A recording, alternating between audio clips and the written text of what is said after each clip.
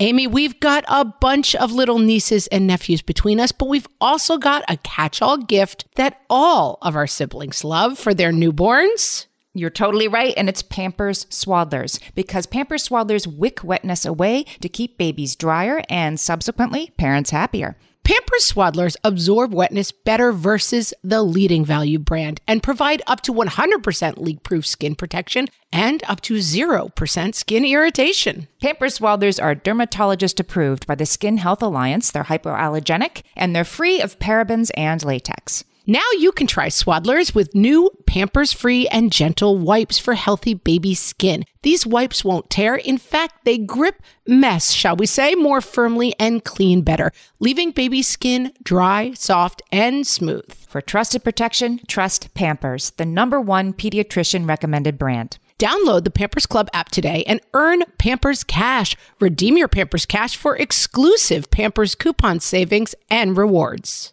Only redeemable via Pampers Club. Pampers Cash has no cash value. Hello and welcome to Ask Margaret from What Fresh Hell, laughing in the face of motherhood, answering your parenting dilemmas one question at a time. Today's question comes from our Facebook group. If you are not in our Facebook group, you should join it at facebook.com/groups/What Fresh Hell Cast, or you can just search on your Facebook page, What Fresh Hell Podcast Group, and you will find us. This question comes from Anne, who says, my other child tends to turn into a monster when their sibling has a friend over. I have an older girl, younger brother, and they both do this. Other than trying to get one out of the house or have a friend at the same time, hard with COVID, any tips for quelling this behavior?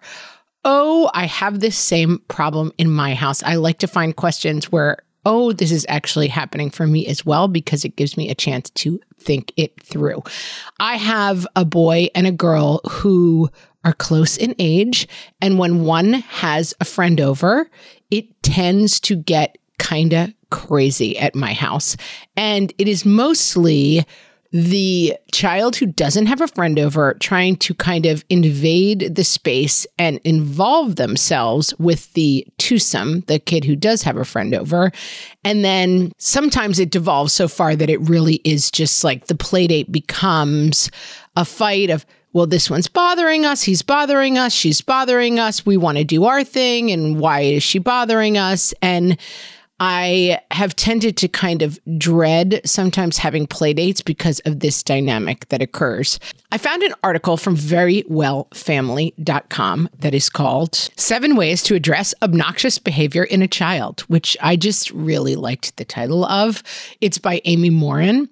It deals a little bit more with kids who act obnoxiously when there is company over, but this is the same general concept. What is happening is the kid suddenly has a new audience to perform for. And I think in the case of siblings have a dynamic. And that dynamic gets shifted when another kid, a friend of one sibling, is added to the mix. And so then the dynamics become A, having this audience, B, some competition, C, some feeling out the new dynamic of having someone else in your sibling's orbit. And then also sort of sometimes the friend and your child will sort of turn on the other sibling as, oh, they're so obnoxious. And then your kid will be saying, yes, it's my brother. He's always this obnoxious. And they're kind of working out a dynamic between the three of them. So 2 things I would recommend. Number 1, and Very Well Family talks about this as well, prevent obnoxious behavior before it starts. So I have started sitting down with these kids before a play date and saying, we have had problems before when your sibling has a friend over that you guys just end up kind of poking at each other until you get annoyed, and then it becomes a fight, and the play date becomes me kind of mediating all of this that's going on. And I don't want to do this today. If you guys want to all play together, that is fine. But the first time it devolves into a problem, I am going to separate you for the rest of the play date.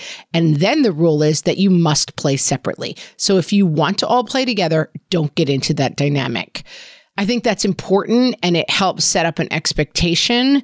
And I would have that conversation with the siblings. And then if you really need to, have it at the beginning of the play date when the friend comes over. I notice this is always a problem. Here's how we're going to handle it this time. The second thing that Amy Morin recommends in this article, which is harder for me, ignore behavior that is not harmful. So some of this dynamic is stuff that kids are working out. Who am I within my family? Who am I to people outside of my family? Why is it that I like to go in and act really obnoxious in front of these two girls until it annoys them? And that is dynamics that those kids are working out. If it devolves into the place where it is truly making the playdate only about them calling out to you and involving you in settling disputes, I would put a stop to it. But if you just overhear this dynamic going on and one of your kids is acting obnoxiously, I would, especially after really thinking about this issue, try to ignore it maybe a little longer than I often do. I tend to, the second I start hearing it, I go up, this is what always happens, and you've got to cut it out.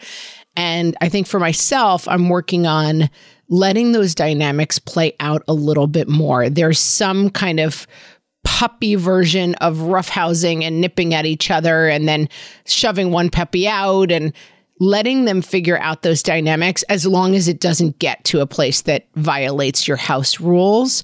I might try to work on, and I'm saying this somewhat for myself, letting it go a little bit more and letting your kids work it out. And then our final step becomes problem solving for the future and figuring out how to make our play dates a little more peaceful at home.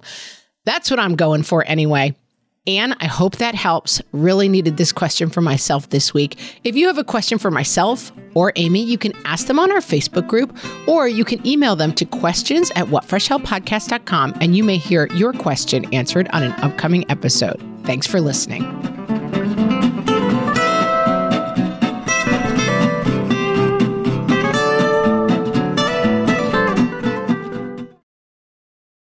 Hey there, I'm Debbie Reber, the founder of Tilt Parenting and the author of the book Differently Wired. The mission of Tilt is to change the way neurodivergence, whether that's having a learning disability, having ADHD, being gifted, autistic, or some combination of all of the above, is perceived and experienced so differently wired kids and the parents like us raising them can truly thrive. On the Tilt Parenting podcast, I get to talk with authors, therapists, educators, and parenting experts who are committed to this mission. I ask the questions my listeners are most curious about when it comes to supporting our kids. And in turn, my guests share strategies for challenges, out-of-the-box ideas for navigating school, best practices for therapies, tips for advocating, and so many thoughtful insights on what it really takes to help our kids grow up feeling seen and respected so they can create awesome lives for themselves. I know that raising a differently wired kid can feel overwhelming and isolating, but I promise you, you are not alone, and it can feel so much better. If you're on this parenting journey, come listen to Tilt Parenting. Together, we can shift this paradigm and show up for our exceptional kids with hope, possibility, and joy. No one told us the truth about parenthood. Why? This is the podcast everyone needed before they had kids, because now that those little ones are here, there is a lot to unpack. I'm Rachel Shepardota, and I am your host for the podcast No One Told Us, where we tell the truth about parenting and let you in on all the stuff you really should have known about before having kids. I am the founder of Hey Sleepy Baby, but this podcast is so much more than sleep. We'll be diving into all the topics that you really care about and need to know while you do your best job raising those adorable tiny humans. Our goal is to just make you feel less alone and less overwhelmed. There are so many things that no one tells us before becoming a parent, and I think that we should really pull back the curtain on becoming a first-time or second-time mom or dad to share the good, the bad, and the ugly. We'll have a little education, a little fun, and a whole lot of heart that goes into each and every episode. So join me and our amazing guests each week to hear us talk about what no one told us.